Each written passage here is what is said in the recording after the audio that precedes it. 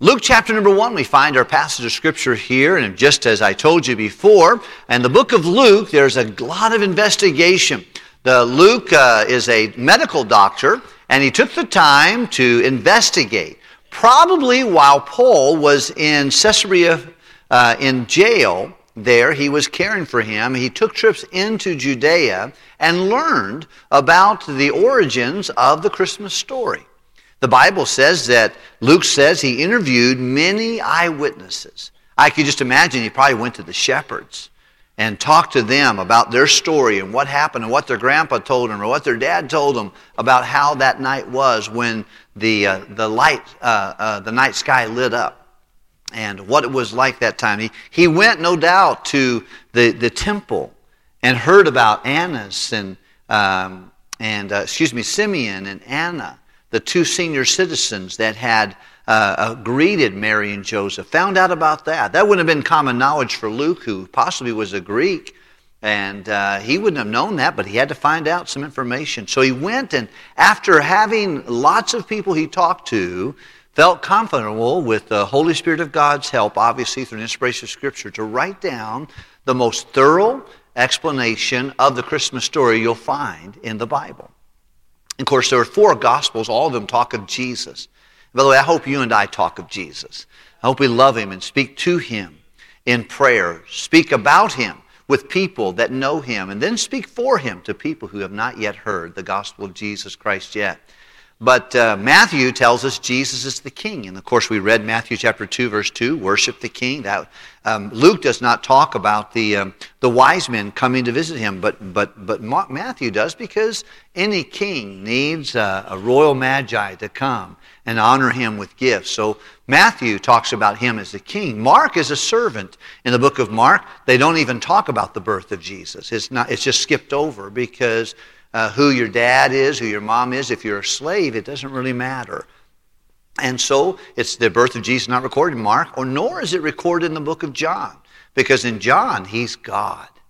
But in Luke, he's man. And so God inspired the Scriptures and told Luke to write about everything from the beginning with complete knowledge of kind of what happened based upon his observations, based upon his prowess, his prudence, and certainly his acumen. He put together a lot of wonderful information that I'm so glad I have the book of Luke.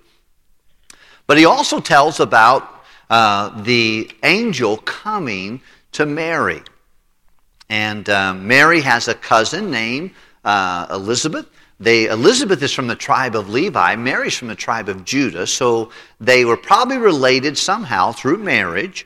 But Elizabeth would miraculously have a child after the later years of her life. And her and Zacharias, her husband, was a priest, and did a part of the Levitical priesthood there in the temple. And they had a boy named John. They called him, later known as John the Baptist, because he would baptize people after they believed that the Messiah was alive. And he was 6 months older than Jesus. And then whenever they found they were going to have a baby, then God told Mary she's going to have a baby. And she kind of did not understand everything was happening. She says, I'm not even married yet. How can I don't know a man? He said, no, that's exactly what it has to be.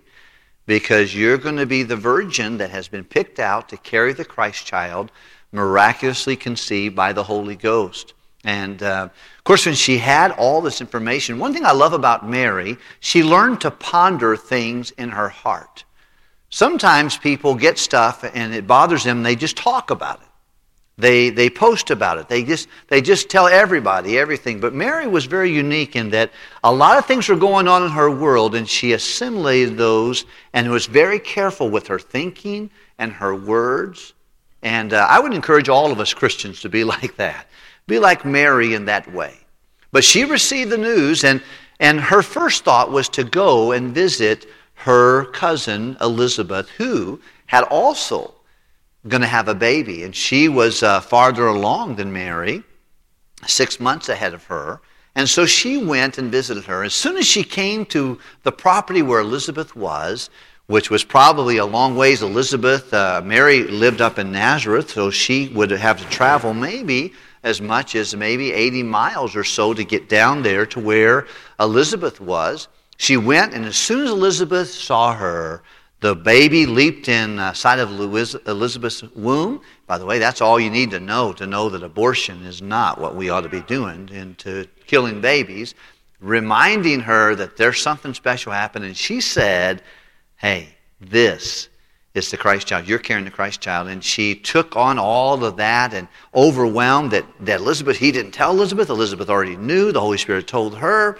And now she has it. And in a moment, she would stay with Elizabeth for probably 3 months and would leave prior to John being born and make her way up. Of course, she would be expecting the baby not too long after that. So she would leave. But while she was there, sometime Mary broke out in this song. Now, I'm telling you one thing I love about Mary, a lot of things I love about her, but there are 15 references to the Old Testament in this one magnificent praise. 15.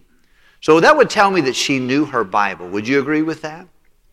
She was familiar with the Old Testament because she wove the Word of God into her prayer and her praise to the Lord. See, Pastor Rob, we're talking about this because today I want to talk to you about, and this whole month, is praising God with eternity in view. Praising God with eternity in view. And I want to talk to you for a few weeks about praise of God in the Christmas story. If you keep reading the Christmas stories in Matthew and Luke, and I hope you will, you're going to find that there are many efforts to praise the Lord. You'll see the praise of the angels on the hillside. You'll see the praise of the shepherds. You'll hear the praise of Zechariah when his son is born, John the Baptist. You're going to find the Magi or the wise men come and they worship the Lord and praise Him, even as a Christ child. And by the way, if those people did that at Christmas, Christmas should be a time of praise in my heart and yours as well. With that in mind, I want to direct your attention back to our passage scripture, verse 46 of Luke chapter 2. And the Bible says here in verse number 46, and Mary said, my soul doth magnify the Lord. Can I just say to you something real quickly? All of us magnify something. Some of us magnify our opinion. Some of us magnify people, American Idol. Some of us magnify different groups or different people. But you know, the Bible tells us we ought to magnify the Lord. Now, most of the time when you see magnify in the Bible, it has to do with people magnifying themselves. It's not as often as magnifying the Lord. You can find it in the book of Psalms, in 34 and chapter 69. Both of those times, we're commanded by God to magnify the Lord. Psalm 34, I will bless the Lord at all times. His praise shall continually be in my mouth. My soul shall make her boast in the Lord. The humble shall hear them be glad. Oh, magnify the Lord with me. But really, it's a small time. Now, a few times in the Bible, God says He magnifies a leader in the eyes of the people. He magnifies Himself. But many times you'll see the word magnify is that people magnify themselves.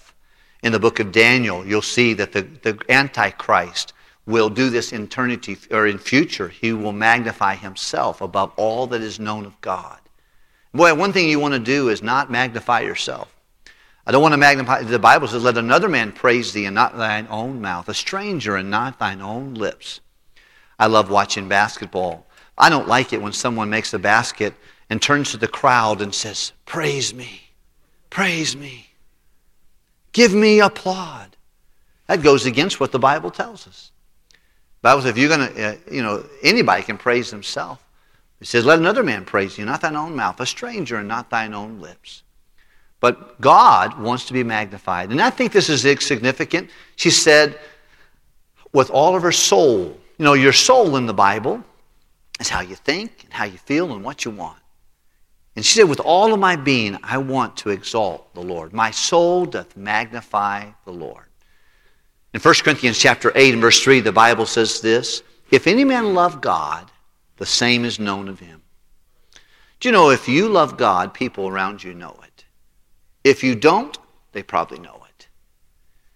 Because our life needs to be a moonlight Christianity. Christ is the sun, and we're on this side of the earth on a dark world, and He needs to shine on our life to be magnified upon a dark world. I love what Mary said, oh, magnify the Lord with me. I hope that you and I will magnify the Lord. Talk about Him. Be careful how you conduct yourself. What you do, what you say, what you post, where you go, how you conduct yourself with people, because everything is a reflection of Jesus. Number 2, let's look at the next verse, verse 47.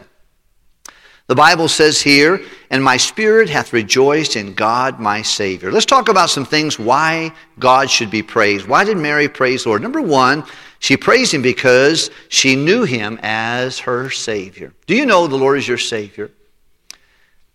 You know, that's really important. Brother Abdel brought that to our attention just moments ago, and when he said, do you remember where you were when you accepted the Lord as your Savior? If you don't remember where you were, it's probably because you weren't there. And that needs to happen December the 17th, today.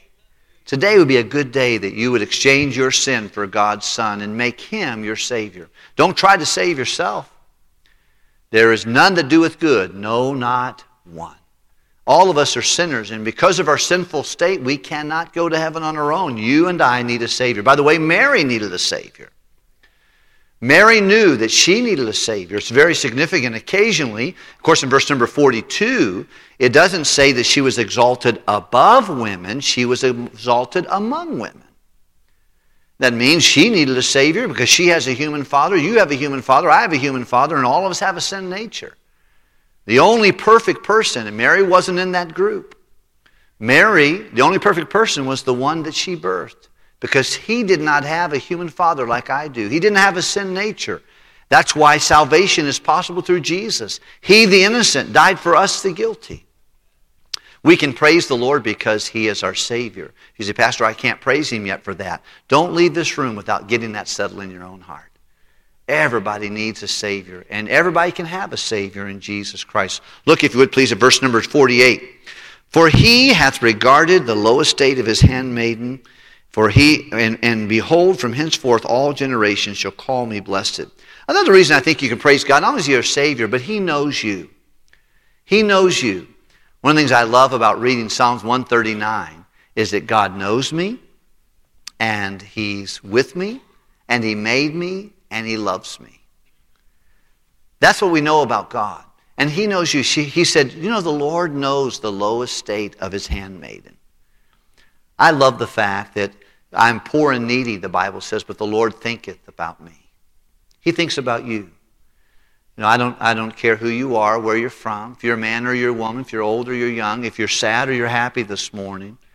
If you're grieving the loss of a loved one, man, I'm telling you, just listening to people. I stood in a hospital room yesterday when Brother Carlos sat there beside his wife, Joy, and she had an aneurysm through the night before, and rushed her to the hospital, and they knew that it was not possible to do a surgery and could not bring her back.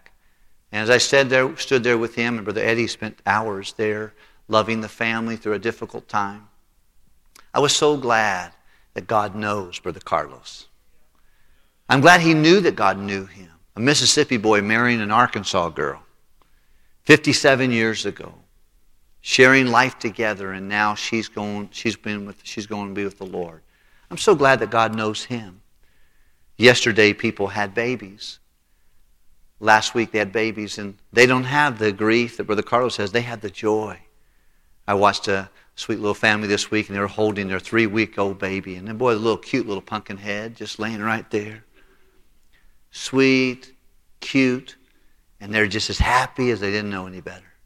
Or someone else is grieving. You know, God's with that person, and He's with the person that's grieving.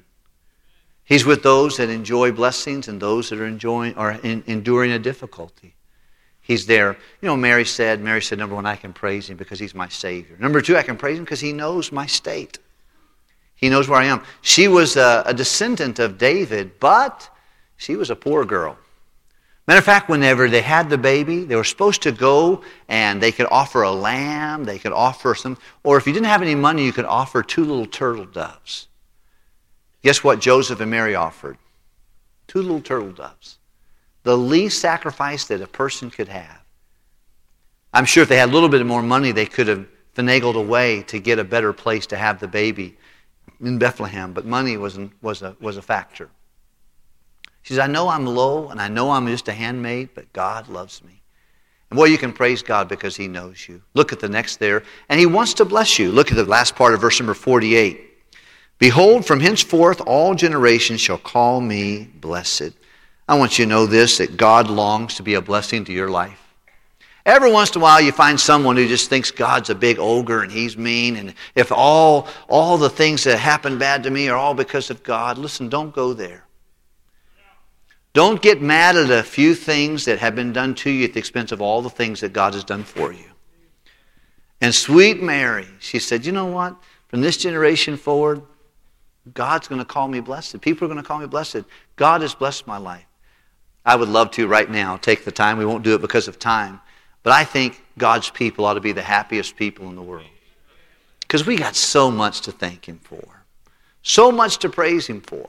So many things that God has done for us. Now, I'm not here to tell you if you had a bad day that it's okay and it's not that bad. I don't know. I remember standing yesterday in the emergency room there with Brother Carlos, and I said, Brother Carlos, I'm so sorry. I don't know how it feels. Brother Eddie doesn't know how it feels to lose a spouse. But millions of men have done this. And you're going to have the help of God. He said, I know it, Pastor.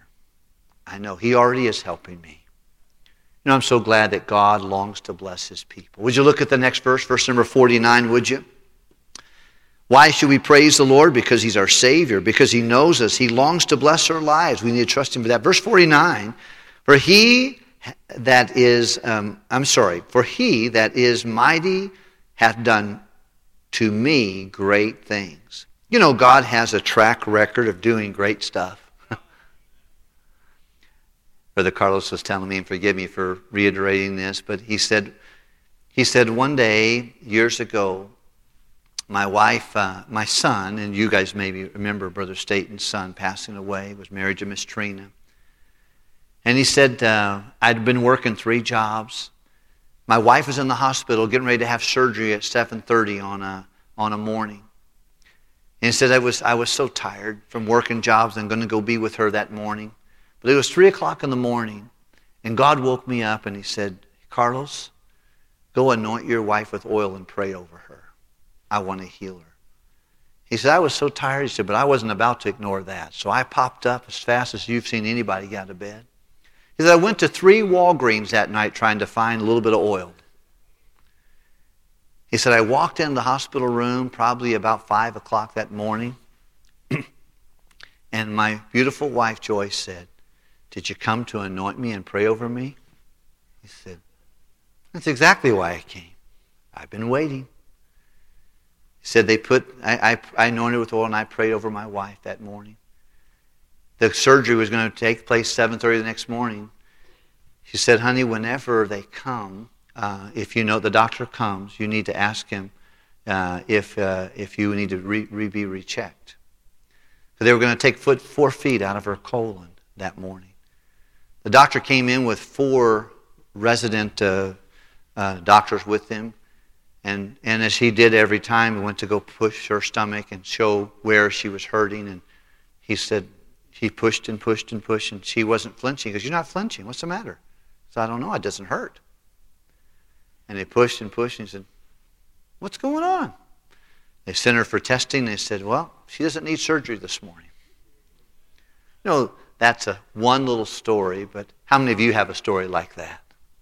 Where God miraculously has done great things. Mary, this little girl that would go through so many things. Matter of fact, Simeon said, a sword is going to pierce through your heart. You're going to be so hurt because of what's going to happen to your son. But it's for the benefit of God and the kingdom of God. Someone innocent has to die for someone like us that are guilty. But she said, you know, in this story, she said, I want to praise God. Number 1, because He's my Savior. Number 2, because He knows my state. Number 3, because He longs to bless me. Number 4, because He has a track record of doing the right thing and being so good in His mighty acts. Look at verse 49. He goes on to say, and holy is His what? You know, holy in the Bible, if you have a Bible today, you probably have, like mine says, it says Holy Bible. When God named His Spirit, He named Him the Holy Spirit. It means it's uniquely God's. And He says His name is unique to Him. The wonderful thing about that, His name is holy. There is not another name given among men whereby we must be saved. I don't know about you. I don't want to ever take God's name in vain.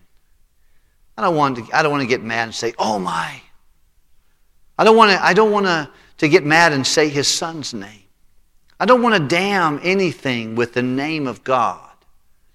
Matter of fact, of the 10 rules that God gave us in the Bible, the 10 commandments, one of those has to do with His name. In Acts chapter 4 and verse number 12, He said, neither is there salvation in the other. There's no other name given among men whereby we must be saved. She says, I want to praise Him because His name is holy. It's significant only to Him.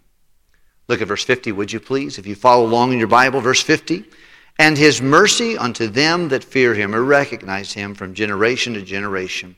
Boy, I'm telling you what, I love this because He has mercy that's available. It wasn't just available in Mary's generation, it's available in your generation. Because His mercy endureth how long? Forever. And the Bible tells us His mercies are new every morning. Great is His faithfulness.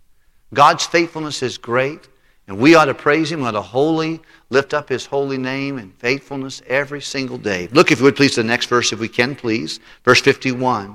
He showeth strength with His arms. He scattereth the proud in the imaginations of their heart. He hath put down the mighty from their seats and exalted them of low degree. I want you to notice, I think He's welcome to be praised because He is the great equalizer.